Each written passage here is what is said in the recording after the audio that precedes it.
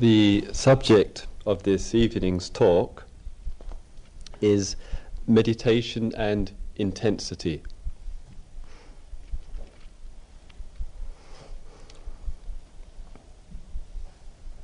In the religious traditions, both of East and West, there has been and still is a strong willingness and practice to put up with a great deal of pain and hardship, sacrifice and austerity in the pursuit of the religious life. And there are, of course, many expressions of the willingness of men and women to put themselves through quite severe situations in order to change, in order to grow, in order to come to discoveries which are not just self-generated. And so within the traditions here of India, there has been these various practices which reflect the somewhat austere approach to the religious life. And I remember some years ago going to one of these Kumbh Melas. It's one of these large religious festivals which take place in India every few years, and attended by several million pilgrims and a large number of religious activities taking place there. And among some of those who were there were people native to this country engaging in their practices of austerity. I remember seeing as an example one sitting with he'd made a number of small fires around him, part of this fire ritual, and he was seated in the midday sunset all through the day, with just undergoing and experiencing tremendous heat of the body, both generated by the fierceness of the sun directly overhead, as well as these ring of fires which he had made around himself. There's a whole tradition too of fasting for long periods. There's a tradition of nakedness. There's the tradition of being totally without anything.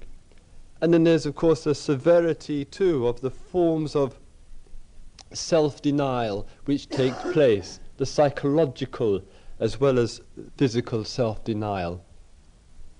And one reads of these various practices, and they certainly can seem very far removed from our world, from our consciousness, from our whole set of values in life. And one also, as I mentioned, comes into contact, sometimes directly, sometimes through hearsay and reading, of some of these forms of austerity and self-denial which are more at the psychological level. The person who decides to go into retreat for a 3-year period, who has absolutely no contact with any other human being except perhaps an arrangement for the food to be delivered once a day. Or the person who lives a life as a wandering ascetic, takes a vow of silence, and in that, though seeing people maintaining a very strict, severe discipline of non-communication.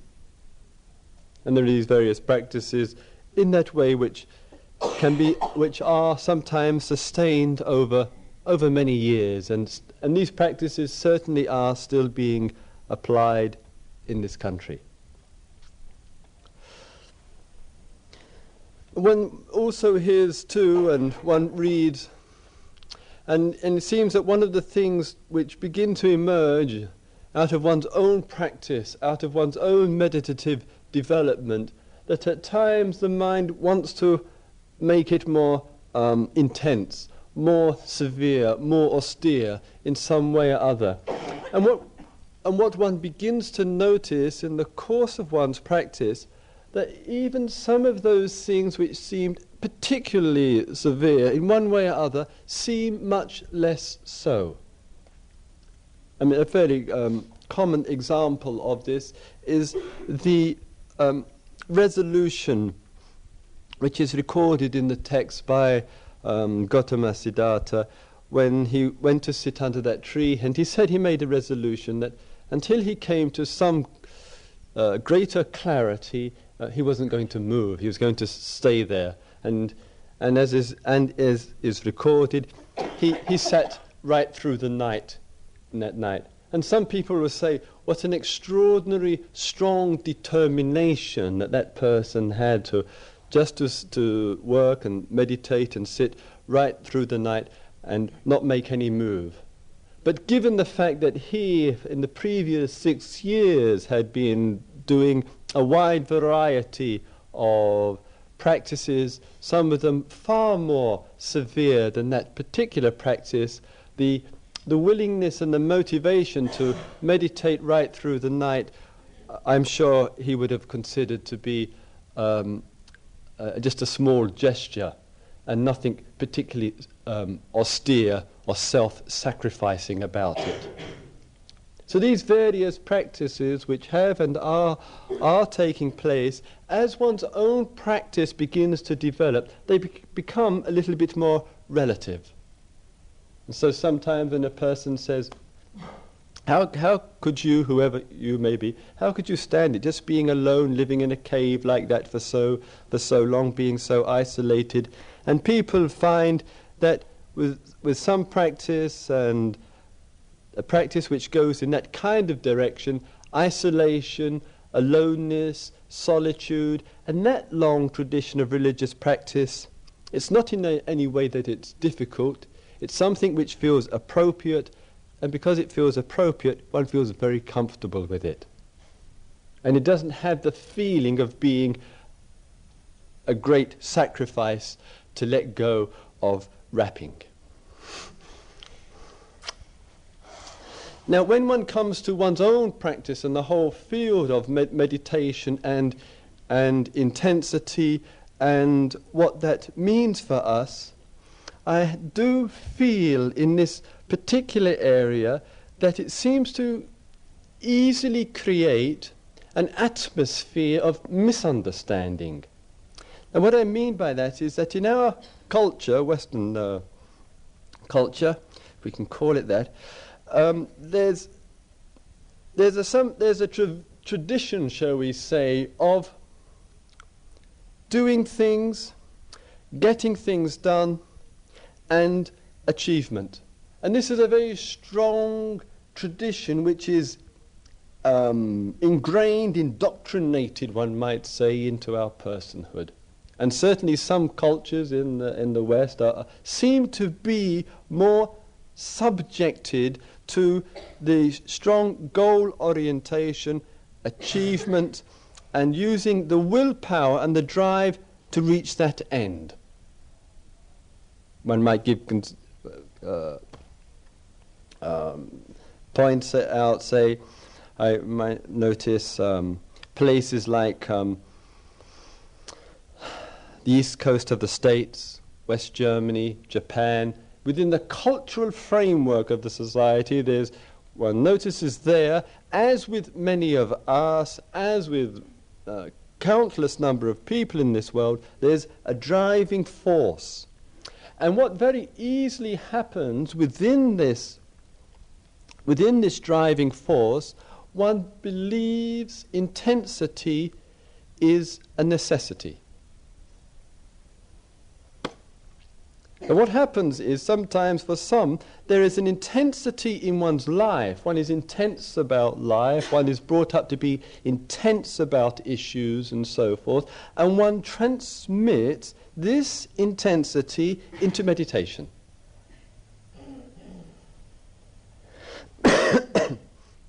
Now, given the long background of a certain intensity within the religious tradition, given the intensity of mind which we might bring to it, one has a catalyst for increasing intensity and making much of it. Now, what happens within our own mind is we hear about different practices, we hear about different meditations, we hear about different traditions and different approaches, and we hear and we say, that is very intense. And perhaps one is engaged in an activity which was very intense, religious, psychological, whatever it might be. And very easily, with there goes accompanying that a conclusion. A conclusion, because it was intense, it was good. Or because it was intense, it was more advanced. Because it was intense, it was better than something else which was less intense. And so intensity becomes the criteria for development. And this happens a lot. It happens a great deal in spirituality. Because somebody is fasting and sitting full lotus and not moving for several hours, etc., etc., that is obviously an indication that person is really going places. That's intensity. And so we tend in our world view, and I would say in the immaturity of our religious view, to bring intensity to meditation, and somehow or other think intensity is the yardstick of progress.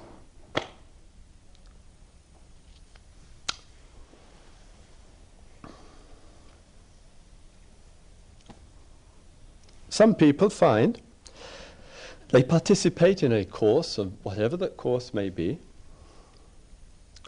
The person comes out of it over several days, weeks, or whatever it may be, and the primary memory, the primary influence of that period of time was how hard it was, how intense it was, how much one suffered, how much one went through, etc., etc. And this becomes, and so in one's communication with others, this is what one has experienced.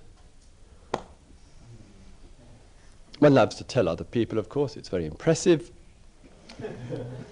But is it actually anything to do with religious discovery?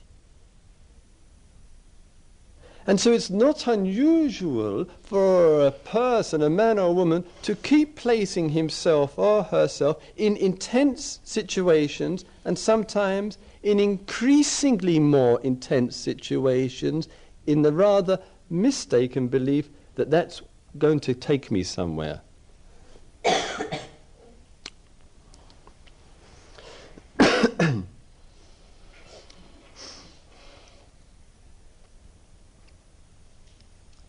And perhaps we need to give ourselves the freedom to question the whole hypothesis of this.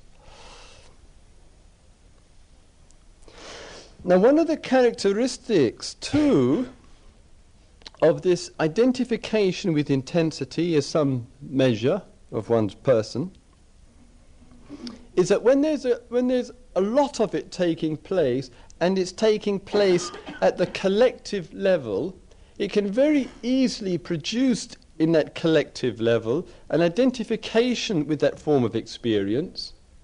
The identification with it makes one feel that this is more advanced, as I mentioned, but also what accompanies that very much is that it brings about the group mind which withdraws. It's a peculiar phenomenon, maybe a little bit hard to follow now. There's a situation where people are doing things very intensely together. That intensity of that brings about a certain kind of isolation from other people. that isolation gets reinforced by comparing, which is boosting up one's own thing, putting down something else simply because it isn't so intense. And with that kind of isolation, it brings this withdrawal, it brings and breeds insularity of thinking.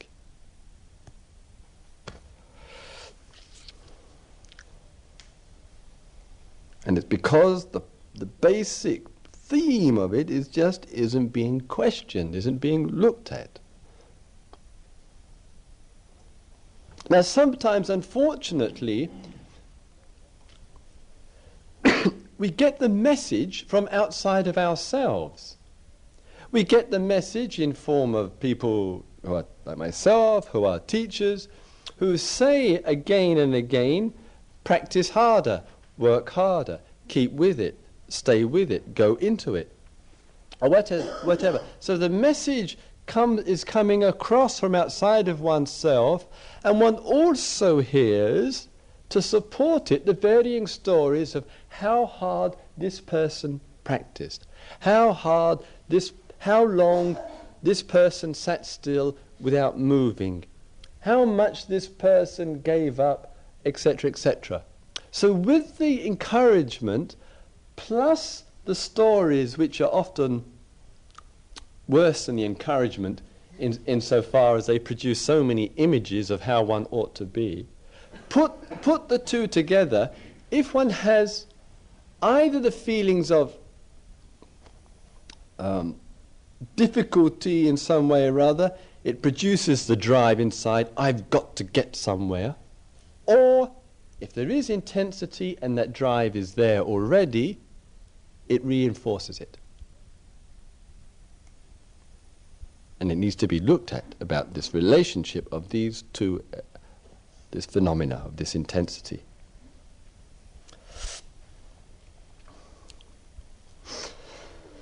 Sometimes what happens to us in our practice and in our approach is we forget why we're practicing.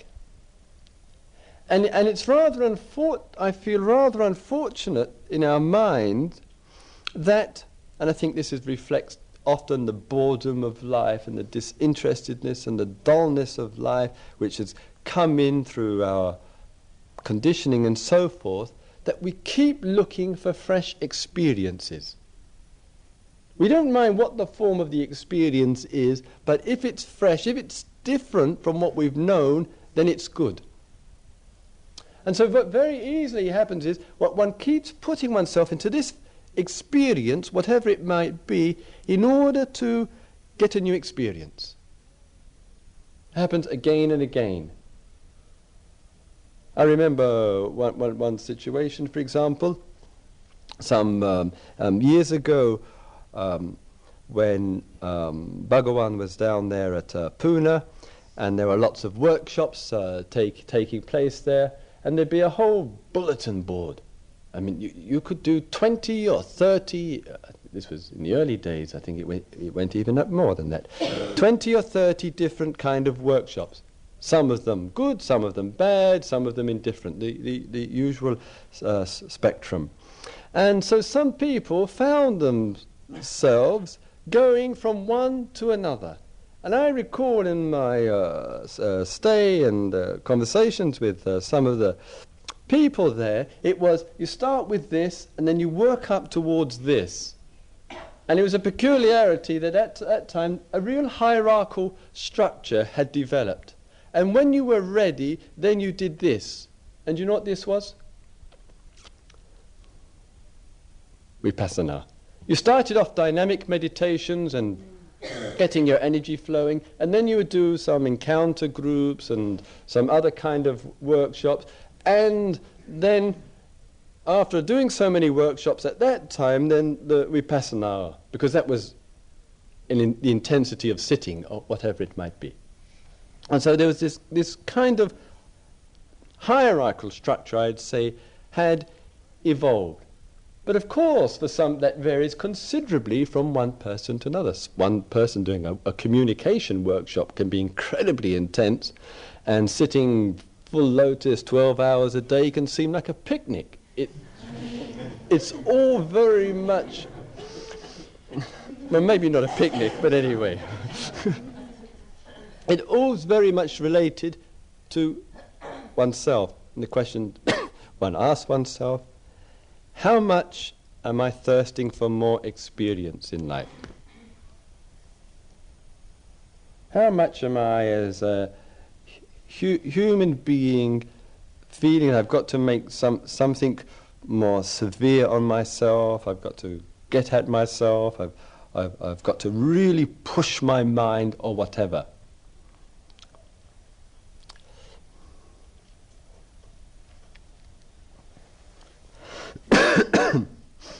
Now, in this looking in this area, if meditation, if awareness and observation is not so much about pursuing new forms of experience and creating them out of oneself, one must ask oneself, well, what's it for? What's the observation for? What's the inquiry for? What's the looking at things carefully for? Now, sometimes, very easily, a confusion arises. Again, you can follow. Always make more and more allowances on the first days of a meditation retreat, because it's been a long day, some will say an incredibly intense day, and come the end of the day, it can be hard to keep hearing, to keep listening. It can be hard to keep speaking too, but anyway, we won't go into that. So sometimes one is meditating, and working hard, working conscientiously, and then the mind begins to move. Agitation comes in, waves of the mind come in, confusion, emotion. You know what I'm talking about, or has everybody kind of transcended all this mundane stuff? So the mind experiences these kind of waves. And the message which one often receives is, this is your karma. This is the past stuff. This is stuff coming up. This is the old coming into the present. One can look at it like that and say, it is. But it may not be precisely what's happening. Sometimes in the course of meditation, in just observing, in just giving attention to, mind in the unconscious levels begins to harness what it needs to throw out into consciousness, and there is a definite, spontaneous, necessary release into consciousness. And that truly is the old flowing through, which one allows through, which one comes to terms with, allows itself, one looks at it, allows it to burn out. One doesn't make much of it. But it's not always like that. In other words, if one is applying too much intensity to one's practice, too much control over one's practice, trying to dominate the mind or whatever, at some point along the journey, one creates the waves. In other words, it's not the past coming into the present so much, but the will in the present which is disturbing the harmony, the balance of the mind. And in that disturbance, one can be saying, oh, I'm working something out. I'm just burning out my old stuff, or whatever it might be. But one may not be doing that at all. One may just be just stirring, creating the waves and think, I'm working it out, I'm working it out, I'm drowning, I'm working it out. So as one develops more skillfulness in practice, looking carefully in a sustained way, in a relaxed way, one is able to see more clearly. When is it more my willpower and my forcing and my striving, my intensity, which is creating this kind of mind state for myself?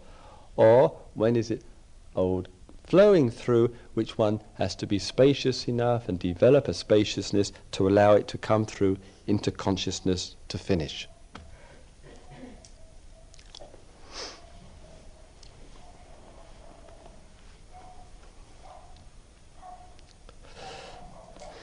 Now, in our working with the present, and with this whole area of finding our rhythm and our harmony with the present, again what can very easily occur in this connection with the present and in intensity is that there is a preoccupation in life, I would say, with means and end. Very important awareness in life. You know, our life can be just limited to intention, action, and result. And we can just live in that cycle and not have any space in our life to say, perhaps there's another way of seeing. So we can very much get, as I say, intention, action, and result. And one of the ways that expresses itself when there's a real charge behind what we're doing, real investment, I really got to get to that place, whatever it might be, that the intention, of course, is important because of the charge that's there. That gets transferred into the means, into the action, what one is trying to do in order to get somewhere. And that gets into that means. You can follow? You're still with me? That when it gets into that means, and when one gets to the end, that end which one wanted to reach, one can't enjoy it. One can't appreciate it. And in fact, sometimes one feels just burnt out.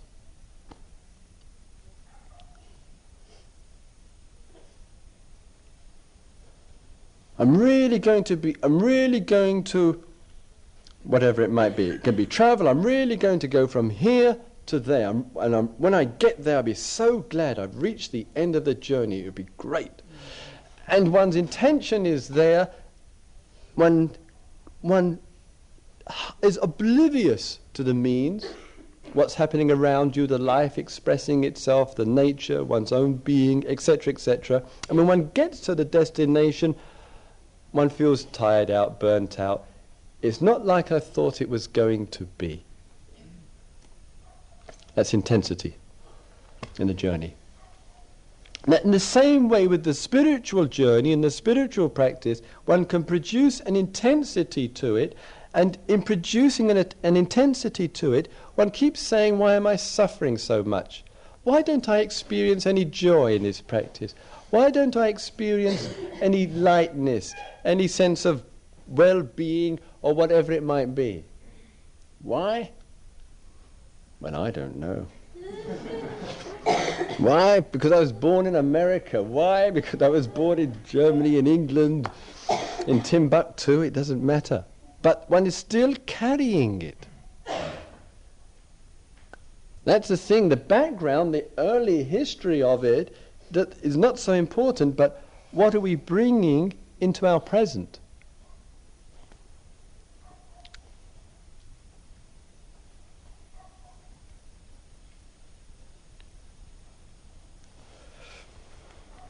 And it's far too easy for us in our whole personality, in our whole makeup, about anything in life is to be that we become too intense about things. And when we're losing that balance of mind, we've all had this experience where one little thing, one little situation, one little inconvenience, one little event, and we find it rushing out of us. And there's no peace in that way of living for us. There's no harmony, there's no feeling of integration with change in the nature of life. Another way that this intensity shows itself, and this identification with that form of experience, is not only with this means and end, it's not only with striving and pushing ourselves, but it also shows itself in the whole area of posture. And what's happened, rather unfortunately, and there is a subscription to the idea that sitting is what it's all about. That's where it is at. And anything else is a distraction, is a kind of holiday, is a break, is an avoidance or whatever. And if you sit and you sit and you sit, then you're really going to get somewhere. And it's hard again to let go of these ideas, to give up this way of thinking in life.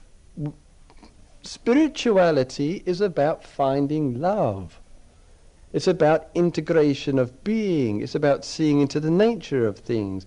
It's about wisdom and compassion and finding God, truth. And very easily the form becomes more important. And we build up the image, and so other activities seem less important. And the hierarchy is created. Yoga at the bottom of the list, sitting at the top of the list, walking, we put it in somewhere, or in the middle or whatever, and the mind begins to think along those lines because of this continuity of attachment. And sometimes that divisiveness is made into the statement frequently used, I hear Westerners using it ad nauseum, sitting is subtle, walking is gross. Now what mind makes that? The mind makes that division. The mind says subtle and gross. The mind says this is more better advanced than the other. And it creates that duality. And I feel that when that is occurring in that way, it reflects more than anything the voice of inexperience. I feel it tends to reflect and indicate that when one says this, one has not experienced walking. One has not done in a sustained and committed way and in an exploratory way the whole area of total, complete mindfulness of being in that state of walking in one's environment. And because one hasn't done that and hasn't explored that through in the way that one might have explored sitting through, one tends to undermine it and dismiss it. And this tends to happen a lot within these. And so rather than you and I subscribing to anybody else's view and opinion on these things, let's explore for ourselves. Let's be an adult. Let's be a mature human being who says, okay, I've heard this opinion, and I've heard that opinion, but I'm going to find out.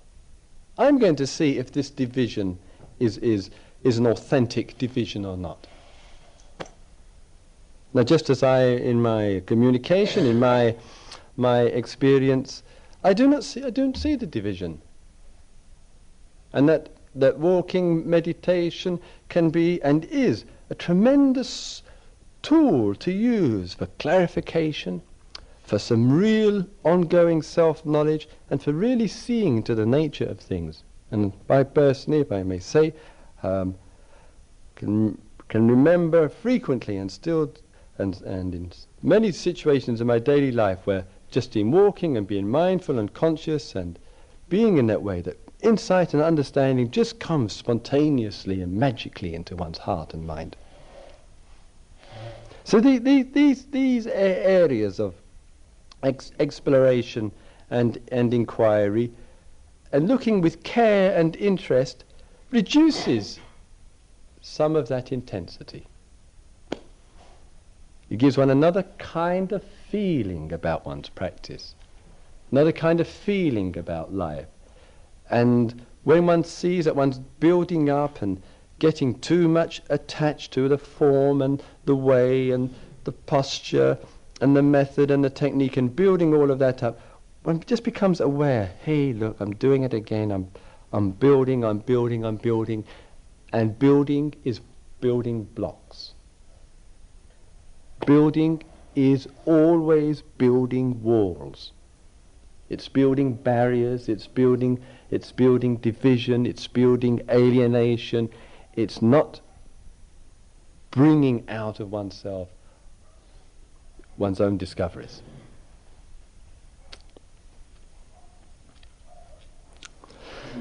Now, within that, shall we say, field of inquiry and looking into that area, it's also, once again, of course, finding this balance. If you recognize as a person in this time, this day, today, that the energy is low, as an example, if you recognize in yourself that it's useful and skillful for you to be putting out more effort, it's useful and skillful to make the yoga in the morning to stretch out the body. It's useful and skillful to sit through the last sitting to work to work with that, to stretch oneself a little bit. That doesn't mean to say that by doing that, oh God, I'm just subscribing to my intensity or whatever. It's finding the balance with oneself, where one needs just to stretch oneself a little bit more, where one needs to apply a little bit of more effort, where one needs to let go a little bit, where one needs to cut down on whatever it might be, eating, sleeping, or whatever. And our giving care and attention to that contributes to finding this receptivity of being. I'll put it like that. A receptivity of being in which the energy begins to feel reasonably well balanced from the moment that one wakes up in the morning right through to the end of the day. So instead of it being, I'm really going to go for it today, I'm really going to work really hard, and then immediately after lunch crashed out, oblivious of the birds in the trees and or whatever it might be, because it's out. That form of relationship, intensity, burnout, it just repeats this working 9 to 5 syndrome, Monday to Friday, weekend to recover from it, back on Monday. One brings that mind into a situation like here, and one gets to look at life and discover a way of living radically different from that. So our days here together are one truly of what period of the day does one, if there is a period, which one feels very tired, very burnt out? Which is the more difficult times of the day? Being a little bit more clear about that, seeing if one can explore that time a little bit more carefully. Now I find as a useful kind of measure for myself is to put the day into 4 areas. Between wake up and breakfast, breakfast to lunch, lunch to tea, tea to sleep. One might say there's 4 times or periods of the day, meditatively speaking. And within those 4 periods, there's a great deal of activity which is occurring. And the developing of the skill is such that one endeavours to find a sense of some degree of evenness throughout the whole course of the day, so that there's not a tremendous contrast between the first sitting of the day with the music, the last sitting of the day after the evening talk. And that when that flow of energy begins to flow reasonably evenly through the day, coupled with a mindfulness and a sustained mindfulness, one is maximizing the conditions for seeing things more clearly about oneself, one's personality, one's psychology, one's activities, one's being, and seeing more clearly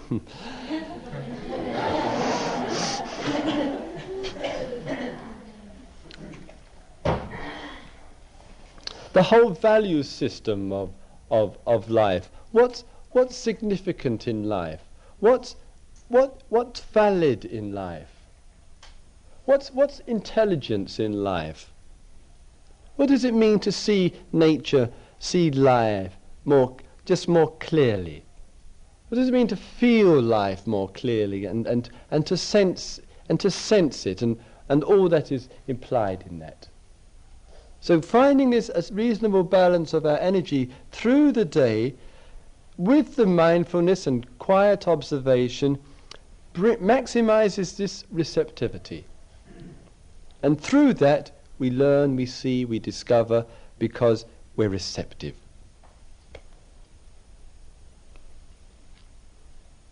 And a characteristic of that, in that real subtlety of being, one might say, which is independent of posture, which has nothing to do with sitting and walking as such, but it is a state of being, that within that activity, the whole think of it being very intense, and the whole concept and structure and belief that meditation and intensity are related really begin to fall away, really begins to fade away. And one has simply grown out of that, I would say, rather early view of what spirituality and meditation is all about. One rather grows out of being concerned with all the stories and the accounts of how hard and how intense people practice. One rather leaves that behind, because the day itself is so expansive and so full and is an ongoing revelation. And one is receptive to it. And in that one, as I mentioned, grown out of some of these images and ideas and intensities which we have believed in and got ourselves caught up with, which we have identified with. And in freeing ourselves from that, love and beauty and clearness and brightness and all that's worthy of discovery in life becomes directly accessible.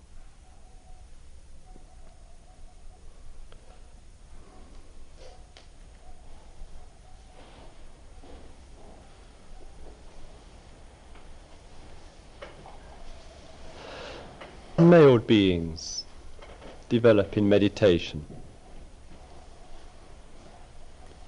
Male beings abide with receptivity.